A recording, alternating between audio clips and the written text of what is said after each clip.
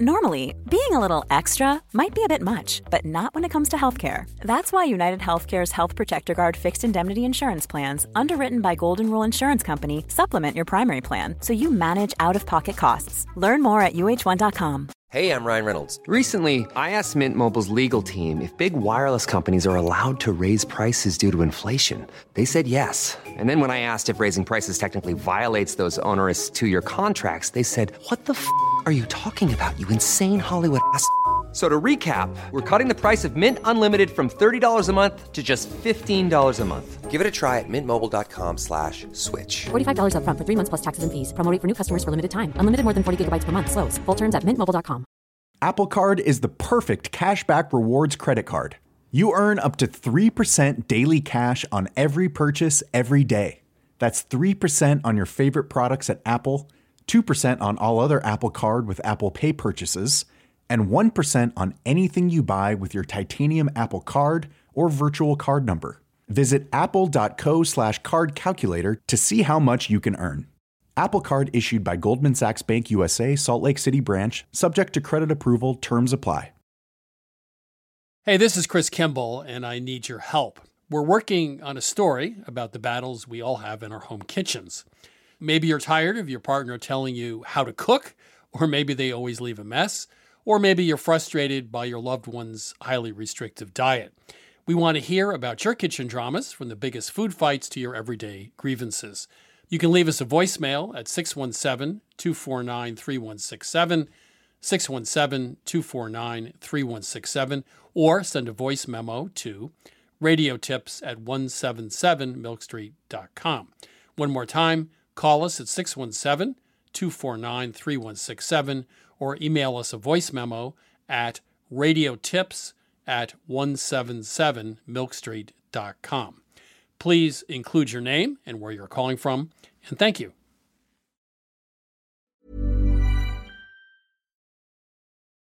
Hi, this is Christopher Kimball.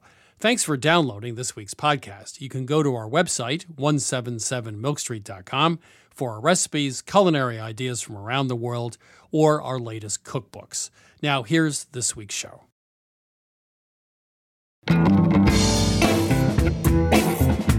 This is Milk Street Radio from PRX. I'm your host, Christopher Kimball. Today we're chatting with weather anchor Al Roker about his new memoir, You Look So Much Better in Person. We dig into deep philosophical questions, such as why does Goofy wear pants but Pluto doesn't? We also discuss on-set disasters at the Today Show and his mom's unique sense of humor. She would kind of sing operatic style, but make up a language. And my friends all thought she was speaking some foreign language and singing it.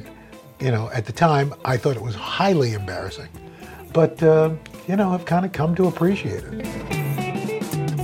Also coming up, we learn about words used to describe leftovers, and we present a recipe for a sweet and tangy Austrian plum cake. But first, it's my interview with Chris Taylor and Paul Argwin, who have competed in hundreds of baking competitions. Their book is called The New Pie. Chris and Paul, welcome to Milk Street. Thank you very much. Hello. Quote, their first long-distance date was baking the same cake, the Scarlet Empress from Rose Lovey Birnbaum's The Cake Bible, over the phone. That sounds kind of like a quarantine date to me. But how did you come up with that? Well, this is Paul. So that was it was my idea. So after Chris and I were introduced, he was still living in Pittsburgh. I was living in Atlanta. And we were talking about, a variety of things. And we realized we both had a very extensive cookbook collection. That was the one cookbook, the Cake Bible by Rose, that we had in common. So I threw it to Chris and said, well, let's have our first date. You go ahead and pick something. And I was picturing, maybe a pound cake or something simple. He picks, of course, the Scarlet Empress. And so, we spent most of a Saturday whipping eggs and making our two separate cakes. But we got to know each other over the phone, eventually met in real life, and got married. Okay, on to the baking. American pie crust. I'm highly opinionated about this topic, as are you. You use vinegar and baking powder in your crusts. The baking powder, you say, gives it a slightly lighter texture. What does the vinegar do? I think it makes it a little more tender, And also, if you leave it out, the traditional American pie dough will start to turn gray if you don't freeze it within about a day or two. But when you add the vinegar, it keeps a more appetizing color for up to 4 or 5 days. Well, my apple pie doesn't tend to sit around that long. Exactly. Or your banana cream pie. Now, this is one thing I love about your recipe. You cut in the fat a little more than most people do. It should have the texture of cornmeal. And I know a lot of books talk about big pea-sized pieces of butter. Can you just talk about cutting fat into flour? Absolutely. If a person that maybe doesn't cook as many pie doughs as us were to look at our technique, they would say, you're going to make a mealy pie dough because you're cutting in the flour too fine. And we have never found that to be the case. Because we use the food processor, I think we're able to have a little more control over it. It's easier to roll out. I think having the big chunks of butter in it might be a little flakier, but there's so much of a risk of having large pockets of unincorporated butter that can melt out in the oven. You end up with holes. You can end up with grease spots. And we also find that even though our crust is tender and flaky, it's also sturdy. You can pull a piece of pie out. You won't have to worry about it breaking. Depending on the weight of the filling, you can pick it up and eat it with your hands. It's still tender and flaky, but it's not delicate and weak. Okay, well, you got my vote. Thai iced tea cream pie with, and here's the kicker, whipped cream ice cubes. Is this gelatin and whipped cream? Is that all it is, or is there some other secret to it? Yeah, it's not gelatin. What we use, because when we've done these contests, especially with the cream pies, you really want to make sure that everything looks its best. And so we really dove through a lot of the different ways to make stabilized whipped cream that will stay piped and in shape for several hours. What we use is a product from the cake decorating world. It's piping gel. And a lot of people aren't familiar with it. If you ever buy a ice cream cake somewhere and it has sort of this clear colored icing on top made to look like water or a golf course, that's colored piping gel. So it's a mixture, it's a modified starch corn syrup product. It doesn't really have any flavor and you don't use a ton of it.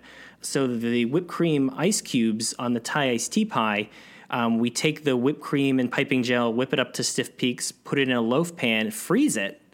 After it's frozen, we take it out, cut the whipped cream into cubes, pile it up on the pie, and put it back in the fridge. Everything stays refrigerator temperature, but the ice cubes made out of whipped cream hold their shape. And so even though they look frozen, or some people actually think they're marshmallows, when you cut into it, it's just like cutting through delicious whipped cream.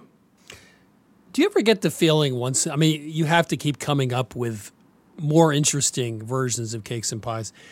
Is there ever a moment you go like, okay, it's a step too far? I have to say, we have pushed the limit, I think. And I think that's one of the fun things about this book, because I don't think some of these flavors have ever been seen before in pie. They're certainly not new flavors. I mean, we have a bubblegum pie. I mean, bubblegum's been around for a century, but, not in a pie. I think pie is seen by a lot of people as a very traditional dessert that should be made the way pie's always been made. And our thought is pie, I don't think, has really yet come into its own. I think anything you could do with a cake or do with a cookie or do with any other dessert, you can do with pie.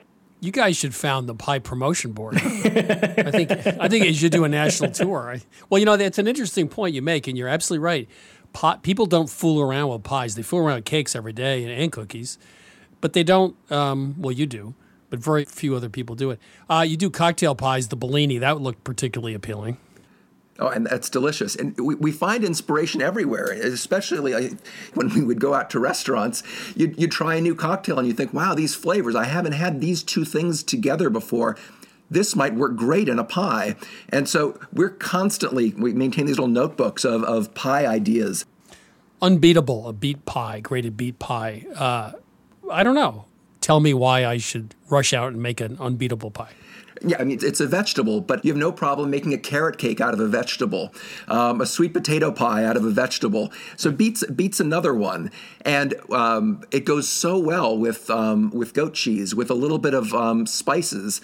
It really works. So it's in the same family as your pumpkin pie and your sweet potato pie, but with that rich earthy flavor. And I have to say that beautiful beet color really makes for a spectacular pie.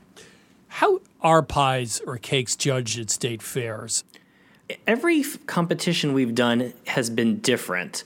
The National Pie Championship has a 90-point scale, so I think theirs is the most comprehensive. So they have things like what's called a pre-slice score, so what the pie looks like before it's sliced, a post-slice score, which is what the slice looks like after it's removed. Is it oozing, is it dripping, is it runny? And then they judge on the crust, they judge on the filling, they judge on aftertaste, and they judge on creativity and originality. So if you guys go out to dinner, would you always get pie for dessert? I mean, where does pie exist on your food pyramid of desserts? At the top? I love pie. Well, I didn't think you were going to say you hate pie, but I just wondered, I mean, since you do it almost as a living, are there other desserts that are things you just might order if you go out to dinner? I think out in restaurants, pie really isn't given the attention it's deserved. A lot of times it's the same key lime pie, pecan pie. They're forgettable in a lot of ways, unfortunately. And Paul and I have different flavor profiles that we enjoy. Paul really likes things like lemon, ginger, brown butter. I tend to like some things that are sweeter. I joke that I come up with baking ideas like a 8-year-old who's given $20 to shop at a gas station. So we'll usually pick something that we'll both enjoy or a flavor combination that sounds new. And so pie is near the top, but ice cream for me is really right there next to it. I like a nice bowl of cold, perfectly made ice cream. Chris and Paul, thank you so much. It's been just a lot of fun having you at Milk Street. Thank you. Thank you. Thank you. That was Chris Taylor and Paul Arguin, authors of The New Pie, Modern Techniques for the Classic American Dessert. Right now, my co-host, Sarah Moulton, and I will be answering your cooking questions. Sarah's the author of Home Cooking 101, also star of Sarah's Weeknight Meals on public television. So, Sarah, before we get started, you mentioned to me that you have this fairly rigid schedule at night where you have a glass of wine and prep dinner and the glass of wine has to last. Do you ever do like the French aperitif or do you stick to just a glass of wine? Chris, I'm so boring. It's just straight wine. Occasionally I'll step out and have, the other night I got takeout and they delivered a margarita. That was really exciting. But no, I love my wine. It's just so simple. Wait. You ordered a takeout margarita? Really? Yeah. It was fantastic. Really? I got a mango jalapeno. And I have to say, really did clean out my nasal passages. Yeah, it was restorative in so many ways. I've never had a takeout cocktail. I'll have to give that a shot. It was so much fun. I wish I had one now. Okay, on to the first call. Welcome to Milk Street. Who's calling? Hi, my name is Dustin. Where are you calling from? Burbank, California. How can we help you? So I had a question about BLTs. To me, it is the ultimate summer food. Like, I've done a few things in the past to play with different kinds of sauces that go on it, but I haven't gotten too creative. Or it might just be the ultimate sandwich, just as it is. But I didn't know if you guys had a Milk Street twist for the BLT. Well, I can give you lots of suggestions, but I think I agree with your latter comment. It's like saying, how can I improve apple pie? And my answer would be, you can't. I would think a perfectly made BLT cannot be improved. But if you want a little change of pace, here's a few ideas. Sumac, they're little red berries that are sort of sour. It's a spice. They go great on tomatoes. Or smoked paprika, from Spain is really nice on the tomatoes. The greens, some arugula, the mayo, a little harissa thrown into mayo is interesting. That'd be good. Or Szechuan peppercorns, something. I wouldn't mess with the bread. I think it has to be white bread. One thing I did have, though, in northern Israel was a sort of a pita pocket with a fried piece of halloumi cheese in it with some peppers and other things. Mm-hmm. A thin slice of halloumi quickly sautéed might be a nice addition to that. I don't know. I'll stand on tradition. If you have perfect ingredients, don't mess with it. Sarah? Well, I basically agree, but I have a few questions and also a thought. Do you salt the tomatoes? Like kind of as I'm assembling the sandwich, I'll just usually hit it with a sprinkle of salt and pepper. Well, let me make a suggestion. About 20 minutes ahead of time, slice your tomatoes. They should be about 1/3 of an inch thick, and sprinkle them lightly on both sides with kosher salt, and put them on a rack or put them on paper towels, but let them just be salted for that 20 minutes, and then pat them dry and proceed with the sandwich. If you only did that, you will be astonished. What happens is the tomatoes will just taste like so much more tomatoey. Another thing that I like to do, I'll make a basil mayonnaise by taking some mayonnaise, either homemade or, I like Hellmann's, and a little bit of lemon because Hellmann's is sweet. And I'll throw it in a blender with a ton of basil leaves. I'll let it, puree, and you actually really bruise the basil and really get a ton of flavor out of it. And I love that mayonnaise in a BLT. Oh, yeah. Good idea. The other thing is I love chipotle mayo also, or, start with garlic, aioli, which is garlic mayonnaise, and then put in some chipotle. Those are a few thoughts. Those are good. I will definitely, especially the basil mayo. I've never heard of that before, so I will definitely do that. Do you have any tips for buying tomatoes? Yeah, smell them. Smell the stem end, and it should smell like tomato. Well, great. Those are some great ideas. I'm looking forward to it. We just reminded me BLT is absolutely it's just stunningly perfect. wonderful. It's perfect, yeah. Justin, thanks. Yeah, thank you so much. I really appreciate it. And you guys stay safe and stay healthy. Thank you. You too. You too. Thanks. Bye-bye. Bye. Welcome to Milk Street. Who's calling? Hi, this is Dawn Matson. Where are you calling from? Just outside of Washington, D.C. in Virginia. How can we help you today? I'm not one to own every appliance on the market, and so I don't own a food processor. Most recipes that you put together that call for one is easy to adapt, but some are not. And was wondering if you will ever go into the realm of providing quick guidance on recipes to do a workaround so that we don't have to have a food processor. I'm going to tell you why I love mine. I have both it and a blender. I use the blender for pureeing soups and things, so I get a really nice creamy texture. I would never use the food processor for that because it's just not as good. But here's what I use it for. I love figuring out new ways to get vegetables on the table during the work week. And one of the things I use frequently, 3 or 4 times a week, is the grating disc on my food processor. So, you peel the carrot or parsnip or, whatever root vegetable it is, beets I do, and then put them through the feed tube and boom, 1 minute, 30 seconds later, you've got all these grated vegetables that you throw into a skillet, and they only take 3 or 4 minutes to cook from start to finish. And then you just add flavorings like acid or nuts or spices or whatever. Plus which, at the end of a bad day, or let's say the kids have been misbehaving, it's sort of a good way to get your aggressions out. So that's my real case for having a food processor. Now, Chris, are you worried about me now? Yeah, I'm a little worried about you. I mean, you need a cocktail. Look, I think grating vegetables so that you can cook them in a skillet, I mean, that's a very particular thing, which I've never done. You should try it. But if you didn't do that, let's set that aside because that's very Sarah Moulton.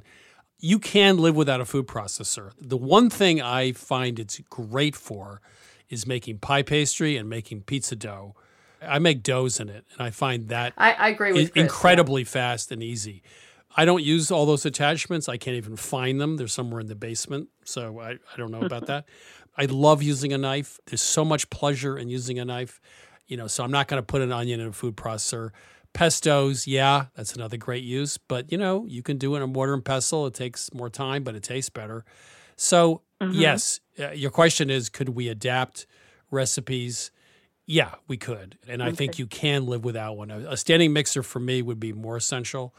in a blender. Mm-hmm. But if I had to get rid of one thing, it would be the food processor. And it's great for certain stuff, but you could live without it, I think. Sarah, I mean, other than the vegetables, do you use it a lot for other things? I use it for pizza dough, and I make pizza a fair amount. So, yeah, I use it for that, too. I just think the older you get in the kitchen, I think I love gadgets, but I find I am using fewer things. I just like things that last, that are well made, and I like the simplicity of it. I also like the physical labor of it a little bit. Mm-hmm. There's a little zen in there somewhere. So free yourself from the food processor. I don't know. I'm with you on this one. I'm definitely with you.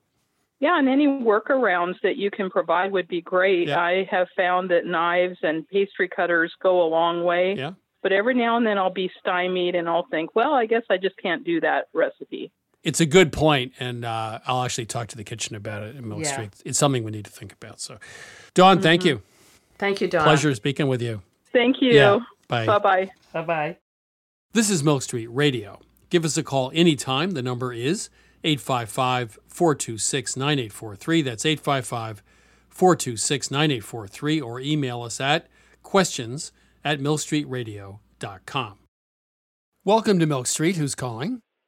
Hi, this is Manella from Wilmington, North Carolina.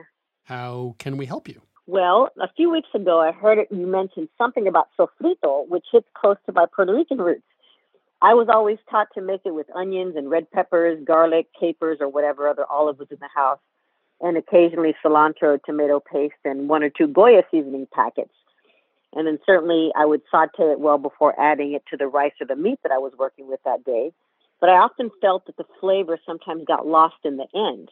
Right. Then you had said something on the show about adding it to the food after the food was cooked, which I hadn't heard before. And I was wondering what other ingredients I could add to the sofrito to change it up for my routine. When I talked about it on the show, I was talking about a trip I took to Mexico City, and I cooked with a guy, Eduardo Garcia, who he makes these great beans. And at the end of 2.5 hours of cooking, he threw together a sofrito in 10 minutes, chilies, tomatoes, peppers, onions. He threw that into the beans 5 minutes before serving. And I asked, why didn't you put it at the beginning like everybody else does? And he said, why would you do that? Because all the fresh flavors will be cooked out over 2 hours. So it was one of those, slap my forehead moments. Why didn't I think of that? So I now think maybe put half the sofrito in at the beginning, but leave some for the end. You could use bell peppers, you could use celery, you can use chilies, of course, any kind of pepper, tomatoes, as you said, garlic and onion, scallions, anything that has a strong, fresh flavor. He taught me something that was extremely, valuable. I mean, Sarah, what do you think? Well, I was just going to ask a question because that makes complete sense. But if you add it later, do you add it raw or have you sauteed it and then added it? You would cook it like you would in French cooking or any other kind of cooking, right? I think it's a great trick, Would you do it, though, in a French stew, for example? Would you hold out some of it to the end? Well, in a French stew, I think we'd be talking about a mirepoix, right? Right. Well, sure. I mean, although, I'd rather add other things at the end, maybe more garlic, for example. Right. Yeah, I sure would. I think it's brilliant. Manella, you mentioned adding capers. What else do you add to your sofrito? Well, it really just depends if my cilantro is growing, if I have any frozen. It spoils so quickly. Green peppers, red peppers, sometimes yellow peppers. Well, you might want to try ají dulce. It's a chili that just doesn't have a ton of heat, but it has some of the same flavor that you get from a habanero or a Scotch bonnet. Our food editor, Matt, also makes tons of sofrito on a Sunday, like a quart of it or something, and he freezes it in 1 cup batches, so you can just throw it in at the last minute. I used to do that too, but I felt that the fresh tasted better. So I actually stopped doing that, and what I do now is I cut up all the vegetables. I freeze them in little Glad bags. I feel that works better. I don't know. That would be a better idea. Yeah. I'll have to tell my food editor he doesn't know what he's doing. So. I think now I've learned from Eduardo about adding it at the end, and I've learned from you to just freeze the cut up vegetables. And I'm just going back to cooking school, I guess, right, Sarah? Yes, yeah. yes. Well, I'm glad I was doing something right. Yeah. Well, you know what? You never stop learning. That's true for all three of us here. Manella, thank you. Hey, no, thank you so much. Bye-bye. You're listening to Milk Street Radio. Up next, we'll hear from weather anchor and author Al Roker. That and more after the break.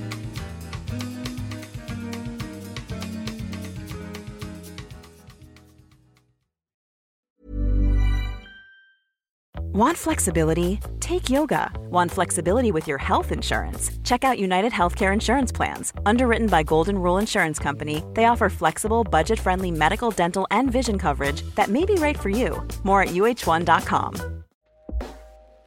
Hey everyone, I've been on the go recently. Phoenix, Kansas City, Chicago. If you're like me and have a home but aren't always at home, you have an Airbnb. Hosting your home or a spare room is a very practical side hustle. If you live in a big game town, you can Airbnb your place for fans to stay in. Your home might be worth more than you think. Find out how much at airbnb.com/host.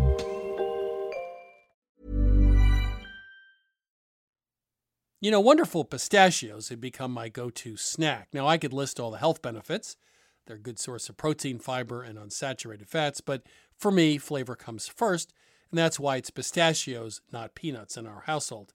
Wonderful Pistachios come in a variety of flavors and sizes, including sea salt and vinegar, chili roasted, and smoke barbecue.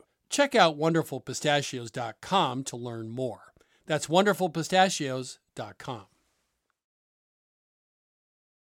I'm Christopher Kimball, and you're listening to Milk Street Radio. Right now, it's my interview with Today Show co-host Al Roker. He's the author of 13 books, including his new memoir, You Look So Much Better in Person. Al, welcome to Milk Street. Well, it's good to be here, Chris. Good to chat with you. You were born in Queens about the same time Yes. I was. I won't mention the year. And you said from my mother, I got a slightly twisted sense of humor, and from my dad, I got the work ethic. What was her sense of humor like? Well, it was a little biting. It was a little sarcastic. You know, like, for example, she thought it was funny. She would kind of sing operatic style, but make up a language. And my friends all thought she was speaking some foreign language and singing it. You know, at the time, I thought it was highly embarrassing. But, you know, I've kind of come to appreciate it. Your dad, there's a great story in your book where you're going to take the driving test.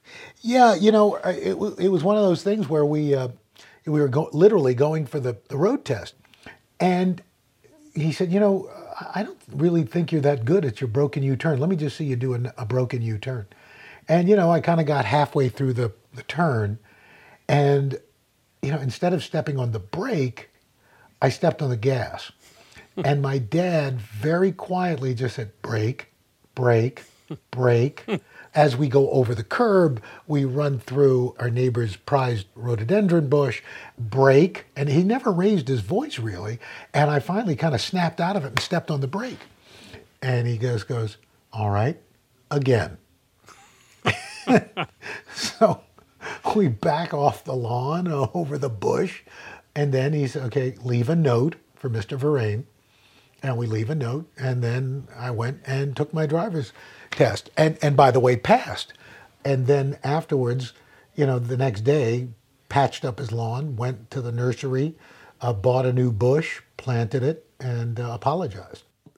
One of your themes in your book is don't give up. Your first job as a weatherman, you say in the book, I wouldn't stop until A, I got the job, or B, when they issued a restraining order against me. So you were relentless. And as you said, you got the job not because you were necessarily the best candidate, but you just hustled more. I hustled more, and like in the case of my first job doing weekend weather, I was cheap. I was a college student. You know, the news director said I can afford a drunk or a college student. And I was making $10 a newscast. So, you know, but I kept calling him, and he turned out to be a terrific mentor. You've done a lot of interesting segments over the years, but I particularly love the Daniel Boulud episode where you go work in the restaurant one night and someone comes up to you and says, see that expletive entree right there? If you don't get that out now, I'm going to stab you in the eye with a boning knife. Yeah.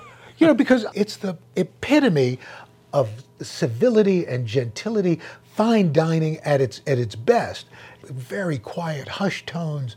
And then you go in the kitchen, and I'm just stunned they're not bringing people out in body bags.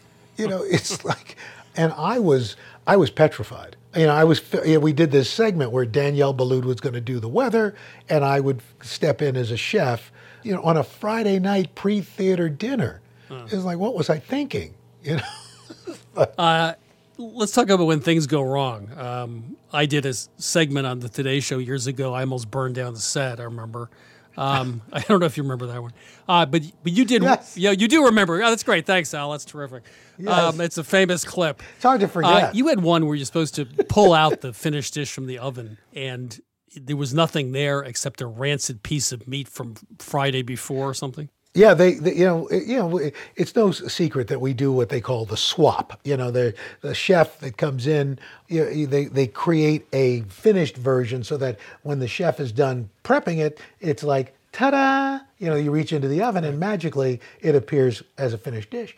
Well, sometimes we're just rushing so much and they're zipping things on and off.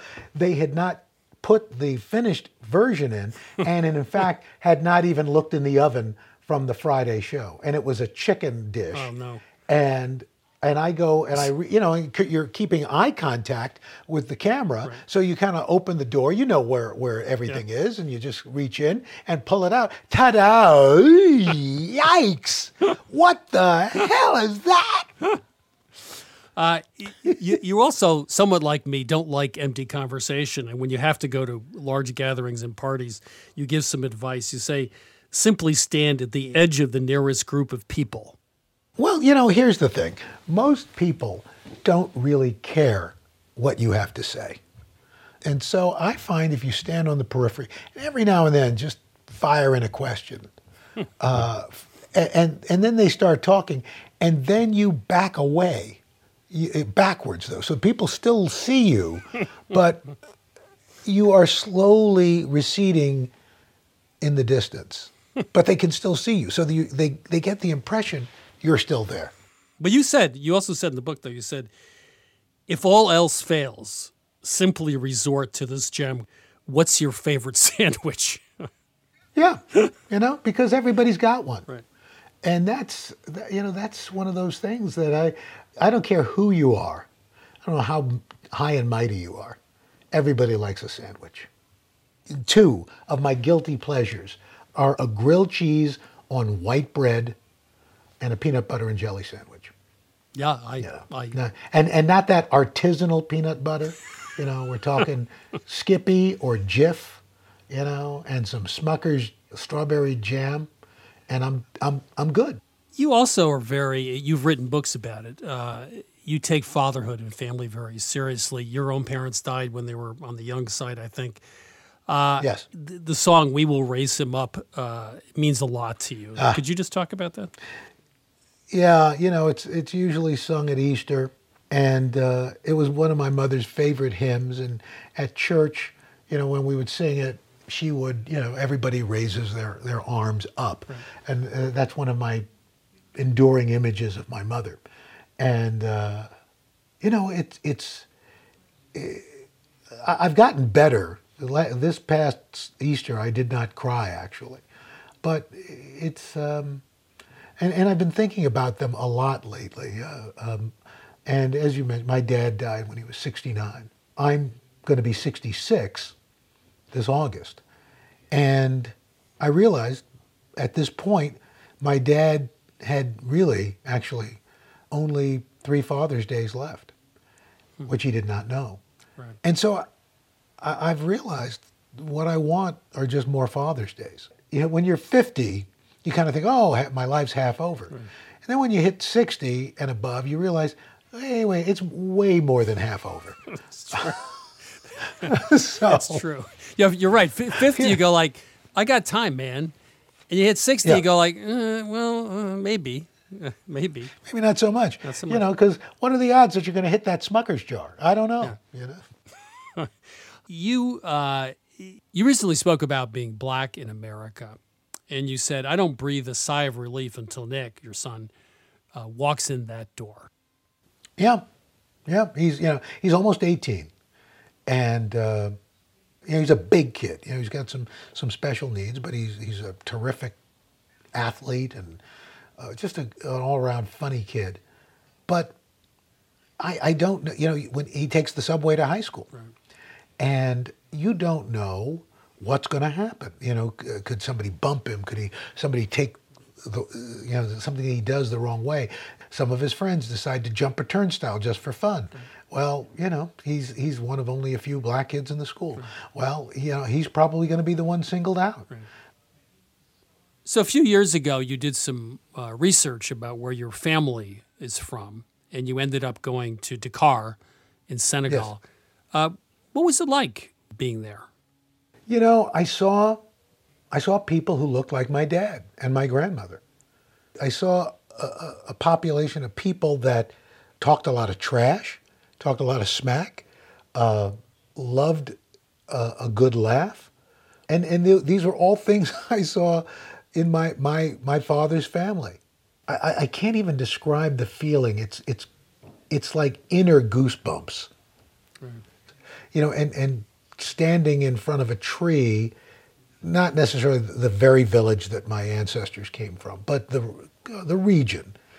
And you're standing at a tree that's like 900 years old. Right. And it's the communal meeting place of that village. It touches you. You also ask some deep philosophical questions in your book, like, I like this one.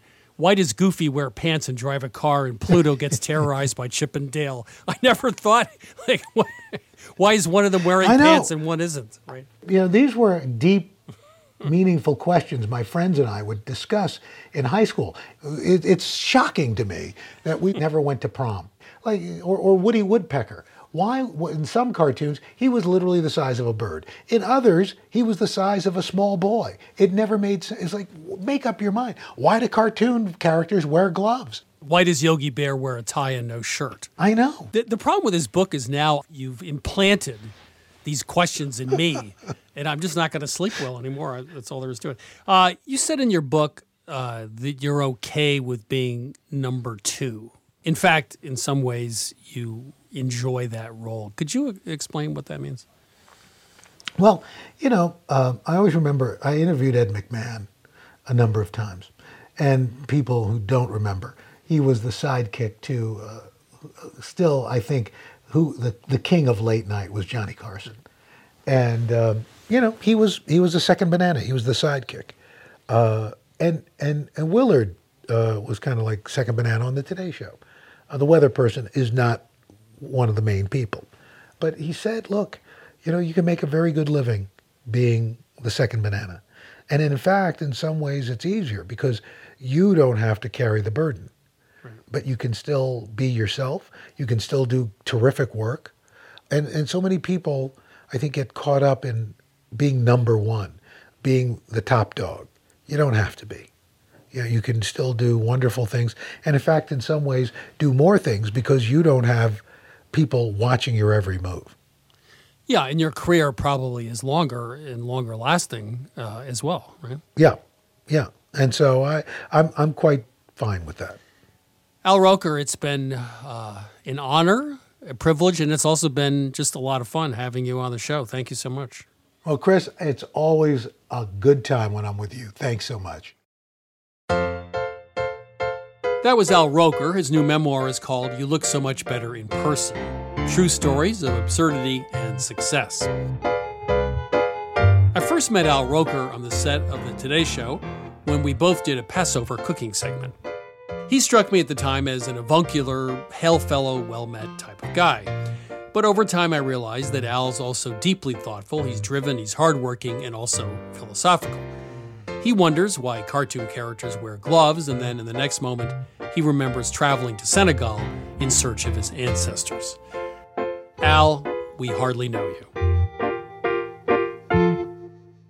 It's time to chat with Catherine Smart about this week's recipe, Austrian plum cake.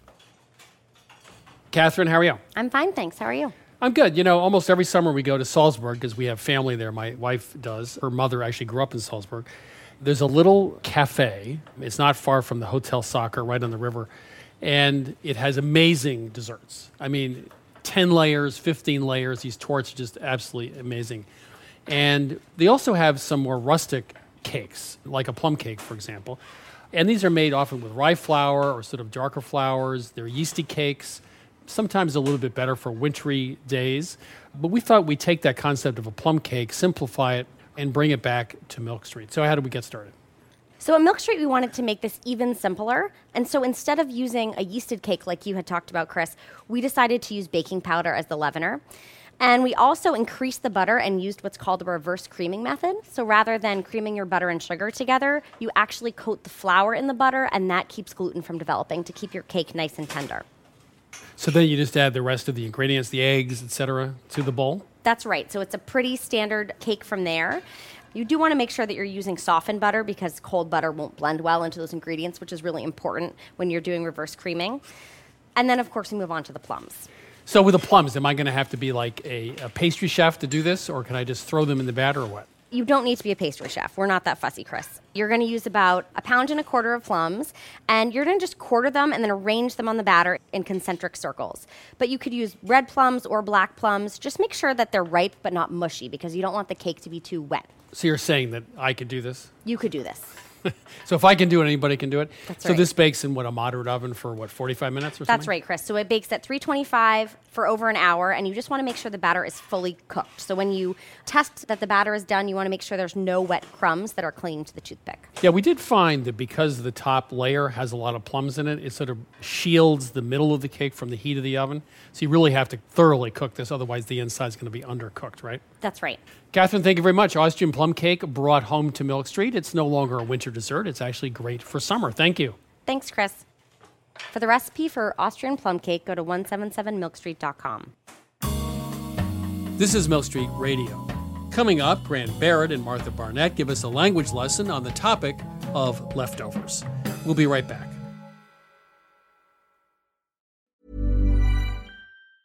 This is Christopher Kimball. You may have heard that we just started running international culinary tours.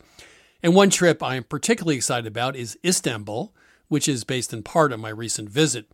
Along with our partners at Culinary Backstreets, we put together an itinerary that goes way beyond the Grand Bazaar.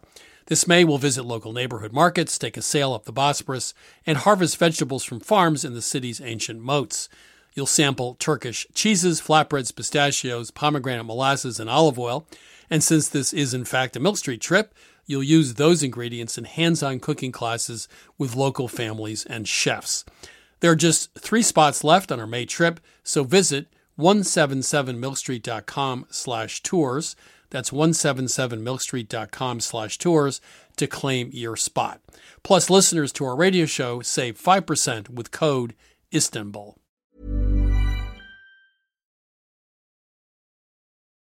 This is Milk Street Radio. I'm Christopher Kimball.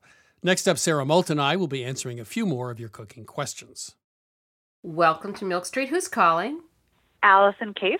How can we help you today? I have been making challahs, but my challahs have really not been coming out very fluffy. They've been pretty dense. They're just not as fluffy as the ones I buy in the bakery. Let's start with whose recipe are you using?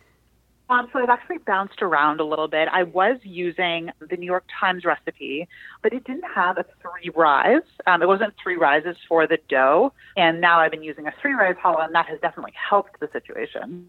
Now, does this recipe that you're using have you weigh or measure the flour? Measure. Yeah, that could be the problem right there. I would find a recipe that has weights. What kind of flour are you using? So I've actually been using the King Arthur flour. All-purpose or bread flour? You know, I was using all-purpose because I didn't realize there was a bread flour. I'm a novice, if you can't tell. Don't worry about it. Then I realized there's a bread flour, and I was thinking maybe I should switch to the bread flour since I am making bread. And then my last question is, what kind of yeast are you using? I am using active yeast. And you put a little pinch of sugar in there to see if it's alive before you do anything else with it. Exactly. You might want to try, again, King Arthur flour. They have something called safe instant yeast. The thing about instant yeast is it's more alive. And now I really need to let Chris have a second. I'm sure he's got all sorts of ideas. I have a couple questions. First of all, if I have a problem with a recipe, I often go to Serious Eats. I really like their website, and I know they do have a challah recipe there. So if you're using all-purpose, not bread flour, the ratio of liquid to flour will be wrong because different types of flour absorb liquid differently. If the recipe was designed for bread flour and used all-purpose, that's going to mess up your amount of liquid. How do you know when the dough has risen properly? I don't know. The recipe that I started using had me put it in the oven for the first rise and then don't turn the oven on. Instead, just put some boiling water underneath it and then let it sit there for an hour. I actually ended up falling asleep, so I didn't get it till the next morning. So that was different than the recipe said. It said an hour, and it was 12 hours. Yeah, it changed. Yeah, that's a change. Yeah, that would be different. I Yeah. know. Okay. I know. But you have made this recipe, the proportion of liquid to flour is probably off. But more importantly, it's not rising enough. Let me give you a suggestion. Get a straight-sided plastic bucket. And when you put the dough in for the first rise, mark it with a magic marker on the outside to the top level, and then measure that so you know when it's doubled. Because it sounds to me like it's not rising properly. Okay. It may be because there may not be enough liquid in the recipe, for example, which might make it rise slower. So, getting it the right amount of rise in the first step is really critical. Okay, thank you. One last thing, baking it at what temperature? I am baking it at 350. Yeah, that sounds a little low. How do you know when it's done? It's done when I turn it over and then I knock on it and Right. it sounds hollow. I would buy an InstaRead thermometer, a digital thermometer. Challah is ready. The center should be about 185. So you might be overbaking it too, which would make it harder. Okay. So those are my thoughts. Sarah? Yeah, no, I agree. But I'd say get yourself a good recipe to begin with. But I applaud you. Trial and error is how we learn. So good for you. Well, I appreciate the help. Sure. Yes. Good luck. Allison, thanks. Thank you. All right. Take care. Bye. Bye-bye. This is Milk Street Radio. If you have a question you'd like us to answer, please call us anytime at 855-426-9843. That's 855-426-9843. Or simply email us at questions@milkstreetradio.com. Welcome to Milk Street. Who's calling? This is Lee in Oregon. How can we help you? I was calling because I'm struggling with quick breads. I'd love to make, pumpkin bread, zucchini bread, banana bread, but I feel like I have really inconsistent results. Like when you cut into it halfway through, it's almost like it's sinking in the middle, and I can't figure out if it's my oven or something that I'm doing. Well, so I need some help. We have about 36 questions for you, so here we go. Leaveners? Yeah, it's usually a mix of baking soda and baking powder, and then I often use buttermilk in the mix. That's fine. And you know that your baking powder and baking soda are fresh? They haven't been around forever? Yes. So the buttermilk, are you switching something for buttermilk, like milk, or that's what the recipe calls for? That's what the recipes call for usually. Yeah, and I really like buttermilk, so. Once the batter's made, do you put it in the oven right away, or is it sitting around?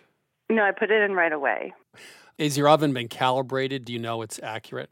I would say relatively. Sometimes I wonder if it's the pan. I don't Well, know. are you using a light colored pan, a dark colored pan, a Pyrex pan? It's a dark colored pan. Well, okay, I have a theory. Okay. Which is, it may be that with a dark pan, which absorbs heat, and maybe your oven's a little hot, the outside may be setting and the sides may be setting before the interior is done. Is that possible? Of course it's possible. Correct. So well, I feel like the outside is usually pretty good. It's as I get closer to the center, and then I feel like when I pull out of the oven, I can't really tell. Okay. You want the inside to be cooked at the same time the outside is cooked. Right. And with a dark pan, you'll tend to get the outside cooked faster. Because it absorbs heat. Absorbs heat. So you might go to a lighter, like Gold Touch pans I use for quick breads, loaf pans. I like those a lot. Okay. But reduce your oven, because then the inside will be cooked by the time the rest of it's done. Or use a different kind of pan. Or try using a light-colored pan. But in any case, there's too much heat cooking the top and outside before the inside's cooked. Now, if I lower the temperature, I assume I cook it longer? Yes. Yes. But that's only if you continue using the same dark pan. I see. Okay, If got you it. switch Okay. to the lighter colored pan, then I would say follow the timing of the recipe and the temperature of the recipe. So what happens when you stick a straw or a toothpick or something into the quick bread in the center? Does it come out clean, or you just press the top? I usually touch the top. I can kind of see when the cracks at the top of the bread, if it seems I too would moist. get those thin wooden dowels, not toothpicks. They're a little thicker and longer. You can buy them for almost nothing. Yeah, because you And want to stick get all 'em- the way to the center. Stick it right in the Yeah, middle, okay. down in, because what's probably happening is you're taking it out, but the center is still Just needs a little longer. unbaked. So you Right, just may okay. have to cook it a little bit longer. Again, I would suggest lower oven, but you're underbaking Yeah. Okay. the inside. Got it. Okay. Thank you for calling. Yeah, and good Yes. luck. Well, thanks for your help. I Yeah. really appreciate it. Okay, Happy we're New rooting Year. for you. Thanks. Okay. Bye. Bye-bye.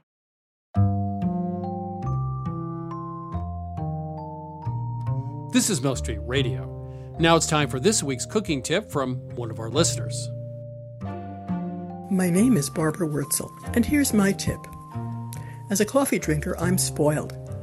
Our local coffee roaster provides whole beans that we grind ourselves whenever there's coffee left over, especially in the summer.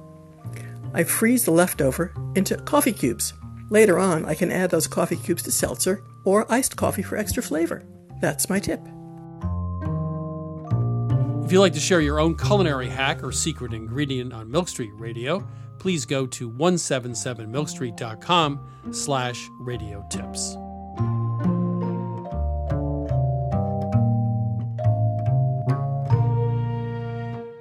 Next up, it's Grant Barrett and Martha Barnett. They're hosts of Away with Words, the public radio show about language. Grant and Martha, welcome back to Milk Street. Thanks, Chris. Hi, Chris. So, what words have you up at night this week? Well, I've been thinking about leftovers, but I've been thinking about the language related to food that we reuse or repurpose. And there's a ton of stuff here. Martha's got a ton of stuff that she knows. One of the words that she used to use for her blog comes to mind right away. Martha's ort. Oh, yeah, that's O-R-T, and probably your cruciverbalist listeners know this term because it's a handy word in crossword puzzles if you're talking about a three-letter clue, ort or orts, O-R-T-S, which means leftovers. And it goes back to an old word that may have to do with fodder for animals. Ort was a name for a grain of some kind? Well, it's the fodder that they chose not to eat, or what they haven't eaten. I see. So animals are messy when they eat. So it's the stuff that falls out of I the see. The manger or the hay or something on the side. But I'm also thinking about the word leftovers itself. The leftovers isn't really that old of a word. We used to use two other words to talk about leftovers in English. Well, we used to call them relics, just like the word that you might talk about antiques or something that you find in an ancient tomb in the desert. Relics dates from about 1500s, but it died out by the 1900s, and it's related to the similar French word meaning remains or something left behind. But before relics, they were called relief. Relief dates from the 1300s to the 1500s from one meaning of a French verb having to do with taking away or picking up. It's about what you do at the end of the meal. What's left over has to be picked up and put away. So Tuesday night, we're going to have relics or relief for dinner? Is that what that is? Yeah, I don't think either one of those fly because those old meanings just don't overlap well enough. People say, I didn't know what you mean. People would be utterly confused. But you could tell the family that you're going to have orts and slarts. S-L-A-R-T, slart is I an like that old. a lot. I do too. I'm not sure of the etymology of that, but it's an old word that means leftovers or scraps. D.H. Lawrence was fond of that term. Yeah, he used it a couple times in his works. Mm-hmm. Do you guys start to think that like language was so much more expressive in the past? Or have we come up, in the food world, have we come up with equally scrumptious terms for things like leftovers? No, all language is really exciting. It's like knowing how a magician does a trick. Right? I think orts and slarts have leftover beat any day of the week, no matter how you look at it. Ort and slart is definitely my next cookbook, and I'll give you a credit right on the first page. Thanks, guys. Our pleasure, Chris. Great talking with you. That was Grant Barrett and Martha Barnett, hosts of Away with Words. That's it for this week's show. If you tuned in too late or just want to binge listen every single episode, you can download Milk Street Radio on Apple Podcasts, Spotify, or wherever you find your podcasts. To learn more about Milk Street, please go to 177milkstreet.com. There you can find our recipes, take a free online cooking class, or order our latest cookbook, Milk Street Fast and Slow, Instant Pot Cooking at the speed you need. You can also find us on Facebook at Christopher Kimball's Milk Street, on Instagram and Twitter at 177Milk Street. We'll be back next week with more food stories, and thanks, as always, for listening.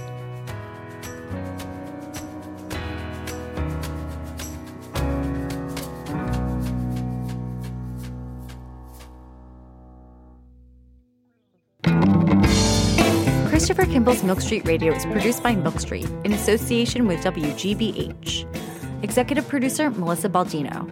Senior audio editor, Melissa Allison. Co-executive producer, Annie Sinsaba. Associate producer, Jackie Nowak. Production assistant, Sarah Clapp. And production help from Debbie Paddock. Senior audio engineer, David Goodman. Additional editing from Vicki Merrick, Sydney Lewis, and Samantha Brown. And audio mixing from Jay Allison at Atlantic Public Media in Woods Hole, Massachusetts. Theme music by Chubop Crew. Additional music by George Brindle Egloff. Christopher Kimball's Milk Street Radio is distributed by PRX.